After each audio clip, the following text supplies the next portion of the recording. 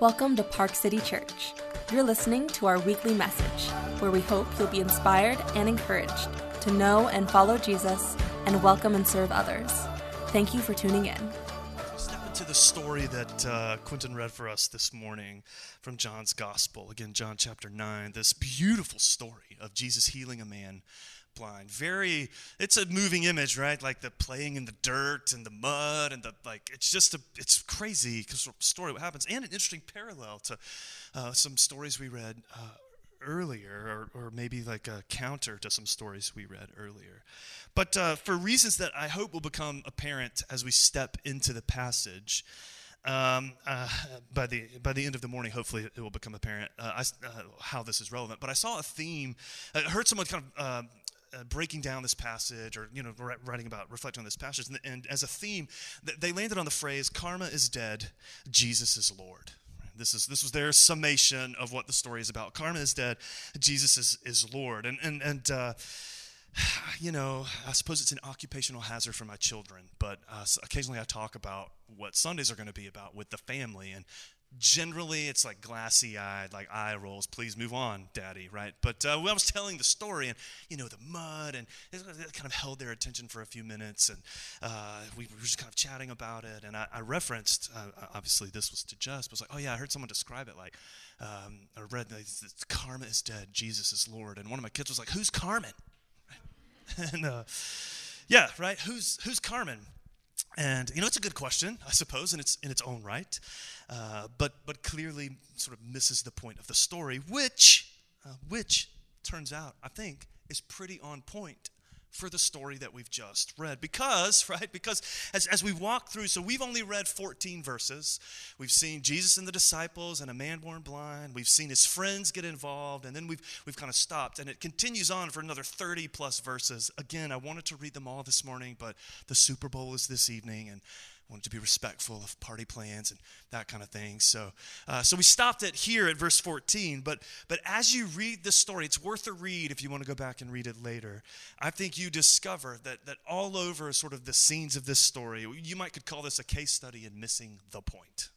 Right? That every character, it seems like, in this story, this account of Jesus seems to be missing the point. And I think you see it, I think we see it first in all the questions that are asked. All right, so where we started was Jesus and his disciples that come upon this man who they know to have been born blind. And we start with the disciples' question. They're like, hey, here's a blind guy, Jesus, who sinned, right? This guy is experiencing this difficulty. Clearly, it's tied to some specific sin that he has done or his parents, right? Jesus, who sinned? And so we start with this sort of strange question that, as Jesus will nudge them, seems to be missing the point of what's happening here. And then the story moves a little bit further, as Quentin read for us again. We move from the disciples' conversation with Jesus into so Jesus heals the man, and now the man is having a conversation with his neighbors, right? His friends, people at least that knew him to be a part of the scene here, right? Well, they always expected to see this guy who was blind in this space, and they're confused, right? They talk to him and are not convinced he's the guy. Right? In the story that is presented to us, he's like, I'm the guy. I still don't believe you're the guy, right? This can't be true. And over the course of that conversation, they're asking interesting questions too, like, well, how did this happen? What did he do to you? Who is this person, right? So they're at least maybe interested, but still just kind of not quite on the same page or aware really of the significance of what has happened. And you keep reading the story. So this would take us out of the verses that we read. As a result of their interaction, they take him to the religious leaders. Right? They're like, check out what happened here. And so then they begin to interrogate the man, and they're asking again interesting questions, right? Like, well, how did this happen? Tell us again how this happened, right? Like they're kind of incredulous. They can't believe what's happened here. It says we must have missed something. So tell us again how this happened. What did he do to you? How did he open your eyes? So they have this conversation, unsatisfied with his answers. We move into another scene, and they're chatting with the parents. Okay, again, outside of what we read, as you continue through the story, they're chatting with the parents. They're like, look, okay, we've talked to your son. Clearly something's afoot, here? Can you sort of help us understand? And interestingly, his parents, again, is another kind of example. Their response, there's a bit of humor in the story, but their response is like, look, we know he was blind, and now he can see. Anything outside of that, like, you just got to talk to him. And John, in his account, gives us a parenthetical statement to let us know sort of what's driving their response. And interestingly, he tells us their response is driven because the religious leaders had already made it public that anyone who confessed Jesus, anyone who sort of held him up and celebrated what he was doing, they were going to be driven out of the community, like sent out from the synagogue, in a sense, sort of cut off from their community and support. And the parents are like, So again, this beautiful thing has happened for their son, but they're kind of balancing it with like their place and their role in the community. And so, we're not gonna step too deeply into this. This is all we know. You got to talk to him. And again, it's this adventure, really, in missing sort of the point of what's happening. And then out of that, again, the religious leaders go back to the man, and their question to him, right now, they're re-interrogating him, and they're like, their question here is right, like, how can a sinner do such things, right? Like, and they're trying to make sense of who Jesus is in this man's life. And then the story ends, which we'll get to in just a little bit. Jesus, who's left the scene here, right? He's out of the picture. He's worked this gracious work in this guy's life, and then we read all these interactions, and he re-enters the scene at the end of the story, and he's chatting with this man, and we find this man asking his own question, right? Jesus is like, "Do you believe in the Son of Man?" And he's like, "Who is he? Tell me who he is," right? So he's experienced this incredible thing, but it's still not like clear, still, open it seems, but still kind of missing what Jesus is driving at in all of this, and asks the question, who is he? Who is he? So I think, again, as we walk through the story in that way, we see just from the questions that this is a story really in missing the point. And all the characters, all the actors in these scenes are dancing around or missing the point. But I think we see it in another way as well. I think we see it. I think we see it in the word sinner in this passage, and that shows up actually in our reading, where right at the beginning it shows up, and then throughout the passage. I use the word label, like the role of the label sinner in this passage, not to suggest that it's not real, that it's just a label and it's not applicable, but the truth of the reality of what it means to be a sinner is really misunderstood throughout this passage. And it starts right with the disciples, as we've seen already. So it's what they do with this label, sinner. And they see a blind man, and their immediate question is, well, who sinned? They connect kind of his present difficulty. Well, he must have made some sinful mistake in the past, him or his parents. There's a sort of one-for-one connection. Like his experience of badness now is connected to some singular, like sinful trait or action on his part. Right? And Jesus is gonna push back against that. He doesn't push back against the truth of sinners, but this notion of how we apply it, he's gonna push back. I think we see it again a few minutes later in the story. So again, as we leave the passage here and we step into the Pharisees, the religious leaders' conversation with Jesus, they pick up the label, right? They pick up the title like sinner. And they throw it at Jesus, right? They're like, after they chat with the man, they chat with Jesus, or they chat with the man again, sorry, and in the course of that conversation, the shift focuses. Well, the disciples think the man or his family's a sinner, and the Pharisees are like, well, no, Jesus is the sinner in this story. It's really, verse 14, it's like a mic drop moment, right? I think. Is that still a thing culturally? I don't know, right? Like, if it is, this is it, right? If it is, this is the moment. So John has told us this beautiful story. Jesus is spit in the mud. It's great. It's tactile. It's nuts what's happening. And he withholds information until verse 14. He's told the story. We've met the neighbors. And then in verse 14, mic drop, he says, now it was a Sabbath day when Jesus made the mud and opened his eyes. Right? John masterfully delays this detail of the narrative until we're pulled in, and then we realize, there's a whole nother conversation happening here. And as a result of that detail, the Pharisees are like, no. Like, whatever we may think about the sinfulness of this man, Jesus is the sinner here, right? And again, sort of missing the point in how they understand this label. In the course of their conversation, even with the man who has been healed, they'll throw that same label at him, right? He in a bit of sort of ironic humor, they're peppering him with questions, interrogating him. He's like, fellas, right? Look, man, what's with all the questions? Do you want to be his disciples too? Right? And their response is, again, just disdain and distaste, like that you could possibly suggest. And they respond to him, you who were born in utter sin. Right here again, maybe a step closer, being born in sin, right? Like, but still just singularly applying it to him. And again, missing sort of perhaps where Jesus is going to nudge us in this passage.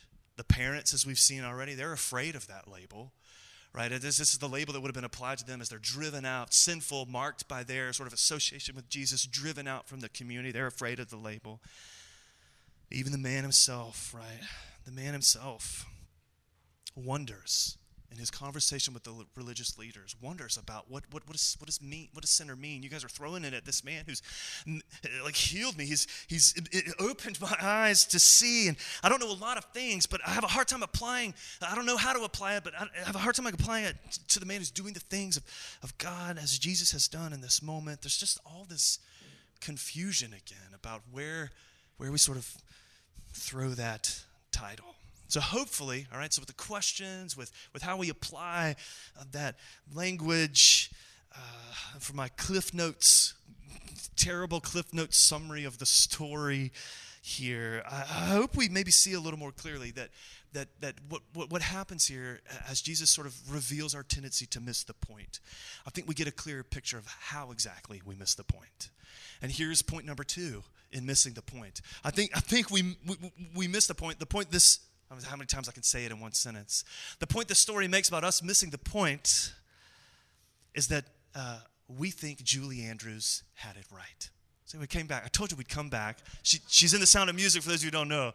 Right? That the way we miss the point, right, the way that our human hearts are inclined to so often get it wrong is that we think Julie Andrews, or Maria, soon to be Von Trapp, spoiler alert, right?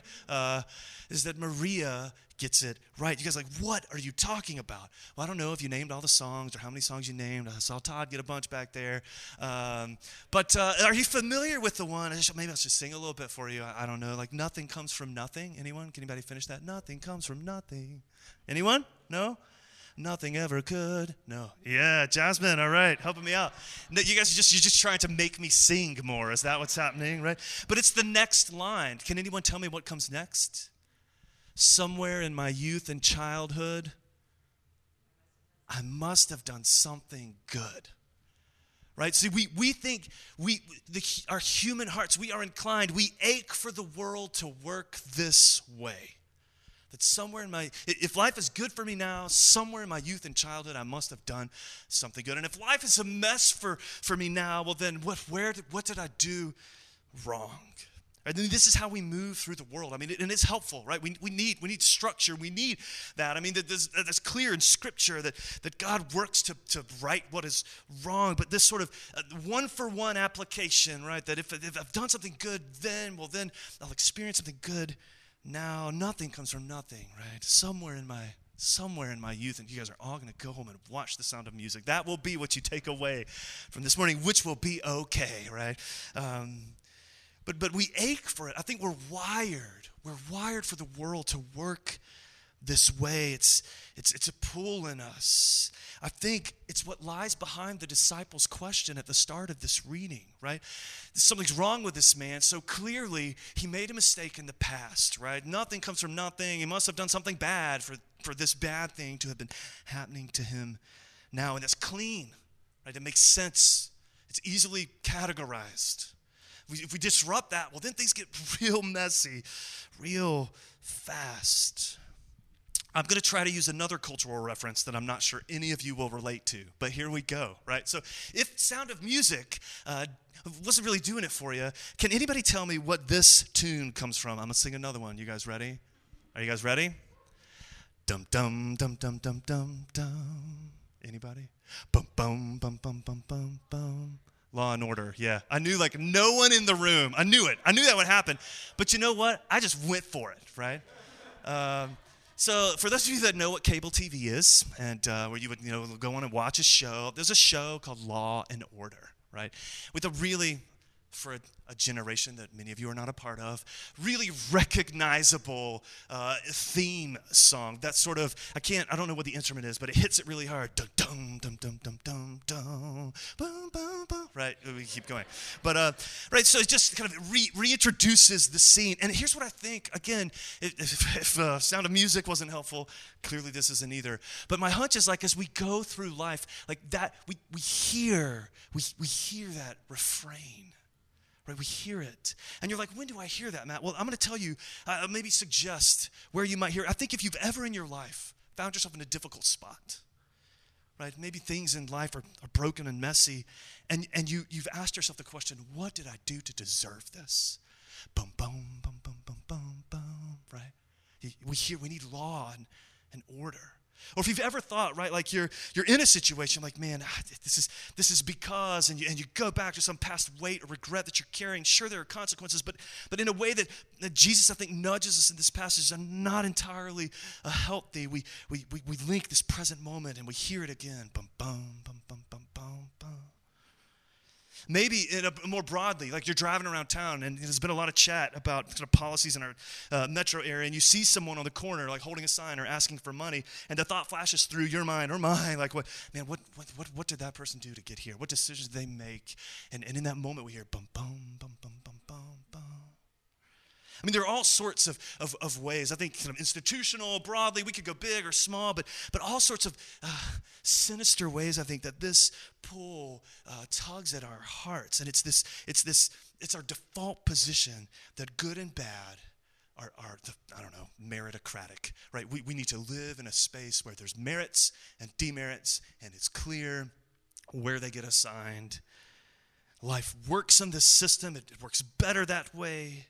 It permeates, I think, as we see in this story, it permeates all of our lives, how we relate to each other, how we relate to ourselves, how we relate to God. So whether you're hearing the beautiful, melodious voice of Julie Andrews, right, or whether you're hearing Law and Order, which maybe now you'll all go watch some cable TV. I don't know, man. So the takeaways from this morning. Hopefully we'll end on something more.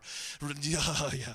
Anyway, whatever that music might sound like in your life, I think this story sort of reveals this pull in us. All these characters kind of living in that space. There's got to be this one for one, right? That's how it works. And yet, what we see Jesus doing in this story is turning that notion completely on its head, right? He takes all of that pull in us and just turns it on its head. I think we see it in the story from start to finish, right? So at the beginning, which we read the beginning of the story this morning, right? The disciples are like, who sinned, right? And it's somebody, right? And we hear boom, boom, boom, boom, boom, boom, boom, right there. We hear it. Who sinned, this man or his parents? And Jesus is like, fellas, buddies, no, right?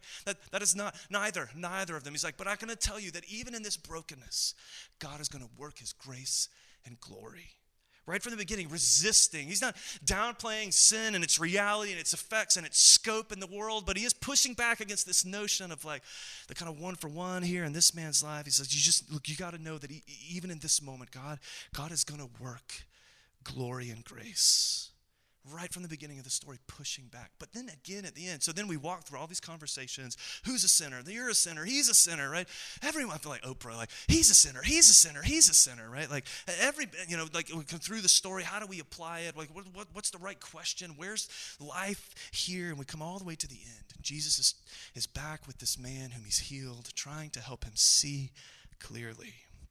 And in verse 39, which we didn't read this morning, 3 verses away from the end, if you go read it later, Jesus, chatting with this man, makes this sort of summary statement and says, for judgment, he says, I came into this world, that those who do not see may see, and that those who see may become blind. And you're thinking, that sounds really harsh. Like, what is he aiming at here, right? You're telling me, Matt, that when love comes to town, when God shows up in my life, his effect will be to judge, right, in this way, so that those who don't see can see, and those who do see become blind. Here's, again, I'm going to try to suggest that where we tend to think that Julie Andrews had it right, what Jesus shows us in this passage, what we see is that Jesus has it better. This is deeply theological stuff here, right? Your takeaway this morning, we think Julie Andrews has it right, but really Jesus has it better. But because here's where he's drawing all of us as we read this story. That when he shows up in your life and in our world and in mine, when he shows up, he does so in a way that exposes the truth that none of us see nearly as well as we think. And that in that process, he helps us to see more clearly. It happens physically in the story. He takes a blind man from blindness to sight. But underneath, all the way through the story, it's clear there's this bigger conversation that when he shows up, he works in a way that helps us to see specifically that we don't see nearly as well as we think. And in that sense, I think his grace in this moment, the effect of his grace, it's almost a judgment, right? Because in the sense that it reveals. And then in revealing what is really true in your life and mine and the way we so often tend to misconstrue the world around us, that in revealing that there is a bit of judgment, that where we think we see clearly, he exposes the truth that, we're much better at missing the point. If I were to put it differently, I heard someone kind of put it this way, that in this moment, you could say that God's grace scandalizes our righteousness. That all the ways that we think we're right, that when God shows up and moves in an act of grace, in this case, stepping into the life of a blind man upon whom everyone had put the label sinner. And this is a guy who didn't belong, broken, clearly a sinner. And Jesus shows up in his life and tells him he's beloved, right? Pulls him in and works in his life. That in that act of grace, all of our self-righteousness is immediately like judged and exposed. Judge, man, it's a hard word, right? It's a hard word. I think we probably hear it. I don't know, if you're like me, you hear it and you go back to middle school or high school, right? The world of judgment, right? Where this is like a whole layers of insecurity and everyone's sort of sizing everybody up and you're doing it and you're being sized up and it's just this whole world of insecurity. And man, we hear it in this story, like, man, we hear that word and it breeds insecurity and fear and anxiety. But I think Jesus kind of opens a new way into this word in our story this morning. Right? This is the irony here, right? This is the trajectory of our reading this morning, is that a man who was literally blind at the beginning is able to see at the end, right? Able to see at the end, but not just able to see, that a blind man in this story, a blind man is able to see what religious leaders could not. And the irony in this story, right? That here Jesus has worked in this sinner's life. That by the end he can see in a way that all the people whose eyes are opened cannot. That what we hear in that movement is that when God in his grace steps into our life as judge, when love comes to town in this moment as judge, it is as the one who reveals, who opens up our own sort of falling short. And I think, again, we hear fear and anxiety in that word, but I want you to consider, again, what happens in this story. That when the light, Jesus has just said, we'll reflect on this after Easter, but Jesus has just said, I'm the light of the world. When that light shows up in the darkness of this blind man's life, this man who's been given the label sinner by everyone involved in this story, that when Jesus shows up in his life, he turns the table, and in fact, this man is beloved and receives healing, right, through no merit of his own.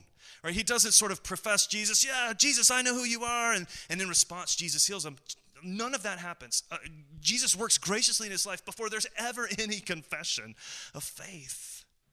God in his grace reaching into this sinner's life, and in that moment exposes all the places in your life and mine where we kind of stand on our own righteousness, where we think the label sinner maybe applies like everywhere else. And in that moment, his light shines on us as well, which I think brings us to the end. It brings us to the end of the story, a really beautiful moment. Right, again, that God would reach into this man's life and work grace, and at the same time expose that everyone who kind of buys into this sort of system of merits and demerits, right, all of that kind of expose this blindness, God's grace kind of pushing against all that. We move towards the end of the story to this beautiful moment. After Jesus' gracious work in his life, he finds him again. And the story, the narrative, if you read it, it tells us Jesus hears that he had been kind of driven out. And Jesus finds him, he's driven by compassion. He's concerned for him. What motivates Jesus in this moment to find him, to seek him out? Like, again, I wonder how Jesus felt, right? He had worked in this man's life, and the result has been some kind of fracturing of his community. Here Jesus comes to him again. Jesus heard, he says in verse 35, John says, Jesus heard that they had cast him out. And having found him, he said, interesting, his question, here back to the questions. Do you believe in the Son of Man? Or do you believe in the Son of Man's promise, hope? Do you believe in the Son of Man? And the man who had been blind answers, he says, who is he, sir? Who is he? Show me that I could believe in him. Tell me so that I could believe in him. And then the beautiful promise of verse 37, Jesus said to him, you have seen him. It's me. It's he, the one who is speaking to you now. And the man said, Lord, I believe, and worshiped him. I want to maybe offer one more, even less culturally relevant way into this story. All right, but no singing this time, so you can all take your fingers out of your ears. But I have a picture here from Norman Rockwell. This is from 1957. This picture is called "Lift Up Thine Eyes," right? Lift up thine eyes. And you can't, I don't know if the graphic is very good there, but you'll see in the center of the frame, all right, so this is a church in New York, as would have been a common practice, he's putting up the theme from the morning sermon. And the line there on that little board at the top of the ladder, right in the center, can you guys see that between the doors? It says, lift up thine eyes. Lift up thine eyes. It's I'm not an art critic, but interesting sort of what happens here in this painting. Right? It seems clear that Rockwell is sort of doing everything he can to kind of draw our eyes up. I mean, the majority of the picture is sort of the kind of growing sort of empty space that leads us up and out the top of the picture. We were talking about it in Zoom before service, and the kids were they noticed the birds and all the people at the bottom. That everything in the picture kind of, maybe we start there at the bottom, but we're just drawn up with the railings, the arches, the ladder, the birds. We're pulled up, and we're given the sense that all the people in the bottom are missing the point. Right? The feeling we get, again, this was 1957, so smartphones weren't around, but you could easily Photoshop smartphones into this photo. Everyone kind of walking the streets of New York, head down, nose in a phone. It's a maybe artistic picture of missing the point. And I think in reading this story of Jesus healing the blind man, we see that posture. It's kind of the default position in our hearts and lives. Eyes to the ground. Our perspective is severely limited. The reformers put it like this, that they called it being curved in. That sin, the label of sin, its definition is this sort of inward curve in our lives that affects so much of what we're able to see. It exists religiously and irreligiously, but it is there. I think religiously it creeps into our lives when we begin to maybe think of God and we take our approach to this good and bad, merits and demerits, and we pull him right into that same system. And yet this story tells us that Jesus' grace disrupts all of that. Again, it doesn't belittle sin. The law is still there, right? The need for law and goodness and clear lines, all of that is there. But we kind of stop there. God is the law giver, right? And so that we live in this space of, demerits and merits. And Jesus pulls us into the truth that he's not just a lawgiver, he's the law fulfiller, that he takes all of that, all of our inability to kind of live up to those clear lines, all of that, he takes all of it upon himself. But when we stay in that space of just the rigidity of the world as we tend to want to construe it, it can become too scary to look up, to kind of open our hearts and our eyes to grace can be a scary thing. It's a lot easier, as we see in this story, to kind of point out the failings of neighbors, the people around, eyes down, right? It keeps the scrutiny off of us. But our reading this morning doesn't let us get away with that. Like this picture, Jesus in this story drawing everybody's eyes up, and yours, mine, right? That he wants to pull our vision, our gaze up to see that the one who is speaking to us is here now, speaking to you his words of grace and life. The grace of the one who would lay his life down, his authority down for the sake of people who would resist his every move. And in that act would draw your eyes and mine up. So maybe you're here this morning. We're going to close with a song. Maybe you're here this morning, physically or virtually.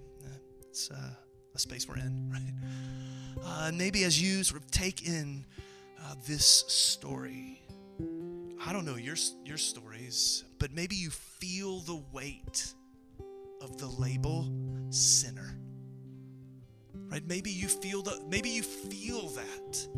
this morning, like the way it's thrown around in our story. Questions for you, like, man, what did I do?